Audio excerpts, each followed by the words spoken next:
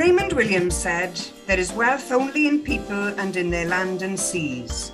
Uses of wealth which abandon people are so profoundly contradictory, on a par with the physical disasters which follow from reckless exploitation of the land and seas. An economic policy which would begin from real people in real places and which would be designed to sustain their continuing life requires a big shift in our thinking." My guest on this episode is an advocate of such a shift in our thinking. Calvin Jones is an economist specialising in sustainability, energy and regional development and is a professor with Cardiff University's Business School. Croeso, Calvin. Thank you for joining me. Shmine, thanks for having me. Can you first of all explain why the climate crisis means that we need a big shift in our economic thinking and why classic economics just doesn't cut it? Well, I think the numbers we've seen over the last few years especially have shown that we are busting open the planet's ability to keep a stable climate for a number of reasons, and these reasons cut across almost every aspect of our lifestyles. So when I looked, for example, recently at the carbon footprint of Herbert, you can see that the emissions are coming from pretty much equally things like heating houses, transport, jobs, food and drink, and consumption spend on, bits and pieces we all spend in our lives.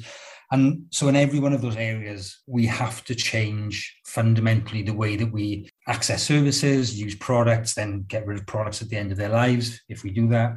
And that can't happen in the current economic system with the current economic incentives. And the problem that we have is that for generations, and particularly since 1980, we've been taught that money is the way that we value things, that we assess their effectiveness, efficiency, contribution to welfare and well-being, however you want to put it. And that starting point ignores physicality, it ignores materials, it ignores ecosystems.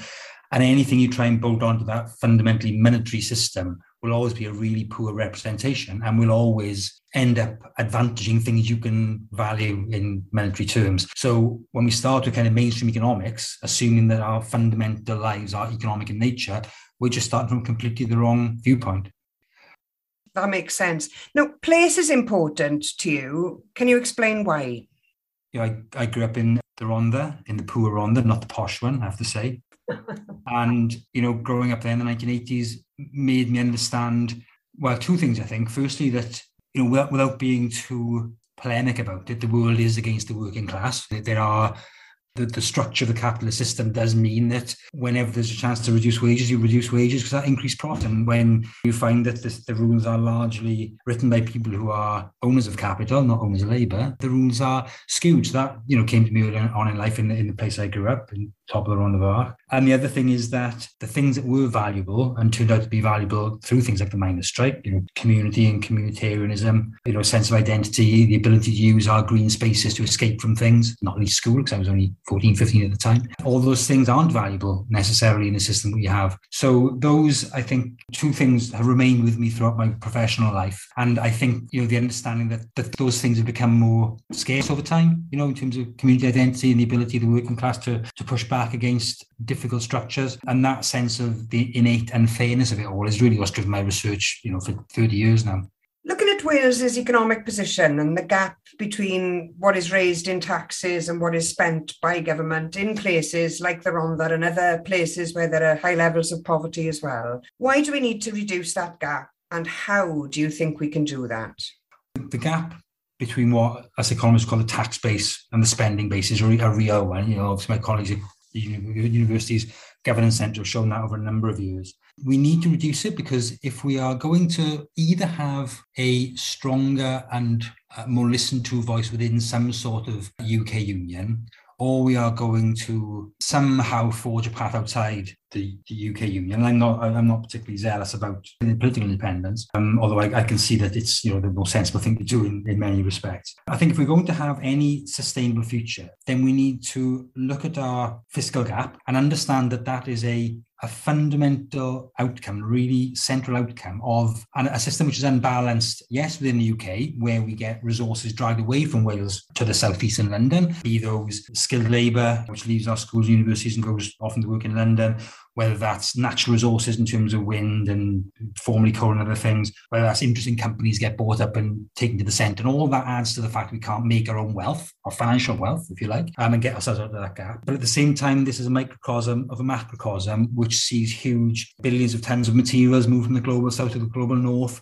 and billions of dollars of wealth move from the global south to the global north within similar sorts of structures, capitalist structures. So for me, the recognition of the gap is a recognition of the fundamental unfairness and unevenness of development over space. And what I've in my latest paper called The Triumph of the Placeless, where agencies, people and institutions and companies who can move across spaces and exploit different spaces get a kind of easy ride in global capitalism. So I think the recognition of that gap is a recognition of the fundamental unfairness of the system. And then the solving of the gap is effectively, I think, for Wales to extricate ourselves from that system, to actually not be a capitalist nation anymore. And I think that's the only way we'll ever find any sort of sustainable future. Welsh poverty seems intractable. Is Welsh poverty inevitable, do you think? No, it's an incredibly difficult problem to solve with the tools that we have at hand. I remember doing a program years ago on the future of the valleys. And as I think I said in the program, I'd be stealing somebody else's words here, possibly John Adams from Newport. There are problems, there are predicaments. And valleys is a predicament because you can't solve it. You can't solve the problem of the valleys. How do you solve a problem like Maria? It's really difficult within the system that we have. If you assume a largely commodified, globalized, competitive landscape for the vast majority of the services and products that we buy or consume, then the valleys have very little to offer. We have an underskilled population, underqualified population.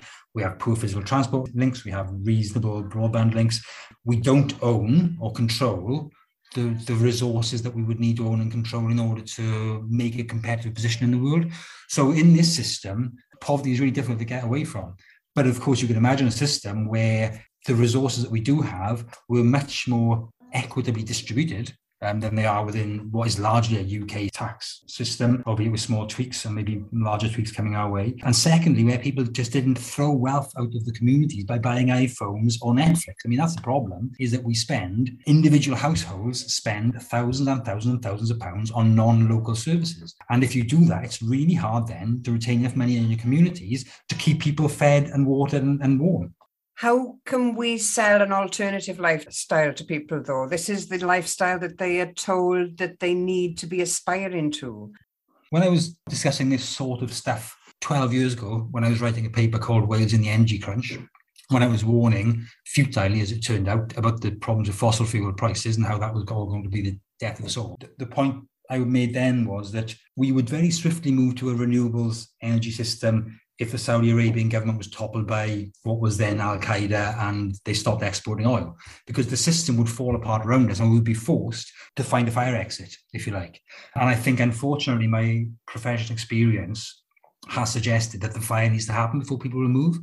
You can smell the smoke now. You can see that the system is falling apart. This cost of living crisis is just one in an increasing frequency, accelerating frequency of climate and energy related issues and inequality issues, which are all interrelated, which are not going away. And we're boiling a frog, the war's getting warmer, and at some point, huge swathes of people will not be able to eat. And at that point, we will have to find some solution. Now, that's not ideal. I would much preferred if people had listened to me blow my own trumpet, but like 15 years ago and said, okay, Calvin, we understand this. We have to start building wind farms everywhere and solar PV everywhere. And we need to build a tidal lagoon no matter what it costs. If that had happened, then we would be in a very different position. The best time to move is always 20 years ago, and the second best time is always now. And these discussions around how we can make fairness at the heart of tax systems, universal basic services, whatever it is that we decide is the way to go, has to happen in a very radical way, I think. You said you're not evangelical about independence, but you think it's probably the best way to go. Can you explain more about why you've arrived at that position? Yeah, I think partially it's a small p political kind of understanding that there is no appetite in any UK political party for genuine electoral reform. I'm not a party political animal at all, but I can see how, and when I talk to friends who are fairly cognizant with UK Labour, you can see the constitutional issues are very, very minor in that party. Obviously, the Tories go nowhere near it, and the Lib Dems will probably not be in a position to push through anything like the sort of federated UK that some elements of Labour, Mick Anthony and one or two others are pushing now. I can't see that happening. And in the absence of any fairer constitutional settlement or more decentralised constitutional settlement, which genuinely recognises the climate and nature emergencies at the heart of that settlement. In the absence of those things happening, I think independence is probably the only way that Wales can struggle towards some sort of kind of new birth as a genuinely responsible region. So I'm not like inverted commas Welsh Nat. I have been accused of being a unionist running dog on Twitter in the past. I'm not that either. My ultimate outcome is fairness and ecological sensibleness. And I think probably the most likely way to get those things is by Wales being on its own. How can we get there, though? We want people to be better off as a result of independence. So how do we get there? A bit of context for this. I think I may get the number slightly wrong, but in the 2011 census, about 23% of people living here weren't born in Wales. Okay, so if we are going to get in anywhere near a kind of indie ref Scottish situation, we have to persuade lots of people who've come to Wales for very varied reasons, some of them to contribute massively, others to contribute less, to vote in favour of independence. And to do that in a way which doesn't just replicate a British state but smaller. Because there's no point in pretending we're going to be like a nice little Britain but smaller and slightly different. This radical vision has to be somehow different to what the UK is doing. Frankly, my slightly pessimistic view is that we are much more likely to be kicked out than leave. So I can imagine a Scottish referendum, particularly if the Johnson government gets worse, will eventually somehow have to be held. Scotland might leave, there will be a united Ireland, and England will look at Wales and think, why the hell are we stuck with this lot of whiners on the West Coast? And they will think, okay, if you are, for example, a nice middle-class German, you don't have to own Greece to have a second home there, do you? They might think. And the same is true of many other places. There's no particular reason why England needs to, inverted commas, own Wales, or for Wales and England to be sort of rump UK for I say, placeless people who can employ their capital across lots of different places to exploit places in Wales. There's no reason that there has to be a political union for that to happen, because the structures that exploit Wales, if you think Wales is exploited, are largely international and aspatial. The idea of it's the English's fault, I think, is a very old-fashioned one. So I can see it's been thrown out. I think that's the most likely outcome for Wales to become independent, and then we will really be in dire straits for quite a while, I think. Well, that would be a problem if we arrive at that position without a plan. Mm-hmm. And whether we achieve independence by campaigning for it and by people wanting it through consent, or by any other route like the one you've just described, we've got to be ready economically, structurally, institutionally. Wales is not ready yet, and we need to be ready. So how do we get there as quickly as possible? Well, I mean, I think, and I'm trying to do this obviously as far as I can in my professional life, both in the university and now I'm currently a board member of Natural Resources Wales. I think the easiest thing to do is just take the Wellbeing of Future Generations Act seriously. I think if we did that, if we genuinely thought, how would we achieve these 7 goals? And I know the act is a bit of a mess in many ways, but how would we do that, genuinely do that, become a responsible country, become a healthy country, become a sustainably prosperous country? How would we do that whilst bearing in mind that the climate and nature emergencies are the overriding lens for everything? If we adopted that approach to all our policies, and I think, to be fair to the government, things like the moratorium on road building, the willingness to try to not quite renationalise, but take bus franchising back into the Senate power arena, we can see unfolding a path towards a genuinely fairer Wales. And I think one which we can start moving down in advance of any constitutional change. There's lots of stuff we haven't done, particularly in energy, which is my area, but in protecting our landscapes, in terms of engaging with foreign direct investment companies who come here, in changing our tax system as far as we're able to make it fairer. The free school meal stuff is another area. We've moved ahead of the UK stroke England in a number of ways. I think if we pushed further and faster at that, we would come to a rising understanding of what a kind of independent Wales might look like. And I think we've got many of the tools now, so we don't have to wait at all. So what's stopping this happening then? If I had to have one quick answer, it's the unwillingness of governments, certainly historically, to tell, inverted commas, consumers what to do. And I think that the biggest issue we haven't dealt with, there's some stuff on the supply side which is difficult, but the kind of consumption economy, the inability to move out of that lifestyle we all have is really difficult. And we will need to see very significant interventions around, pick one example, congestion charging in cities, accepting we are going to degrade the, inverted commas, competitiveness of cities to protect air quality maybe and to reduce climate emissions, to reduce as far as we are able within legislation the reduction in ecosystems quality, so that people understand that jobs can only be had when they are genuinely sustainable jobs. I think these sorts of things are very difficult for governments to do. And I understand that. I'm slightly on the inside now, being part of Natural Resources Wales, and the systems take a long time to change. But I think we have to be much more radical than we have in the past. And it's going to upset a lot of people. But then I think, the Welsh Government, for better or worse, people trust Welsh Labour. You can see that in the last election. Trust them through COVID. They rewarded them with a virtual majority. I think they have electoral space to do it. Then I think we actually could go quite a long way. So political will is essential in all of this then.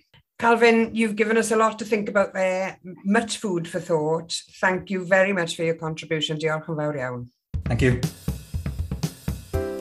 I'd like to say diolch to those who have helped me with this project. Diolch to the team at Audacity, the open source audio editing software used to make this podcast. Diolch to Nick James for the artwork. Diolch to Llewyn Steffan, the creator of the music. And finally, diolch to all the podcast supporting subscribers. I'm grateful to all of you. I'm looking for support to continue to make these podcasts. You can become a supporting subscriber by checking out my Patreon page. You have been listening to the Leanne Wood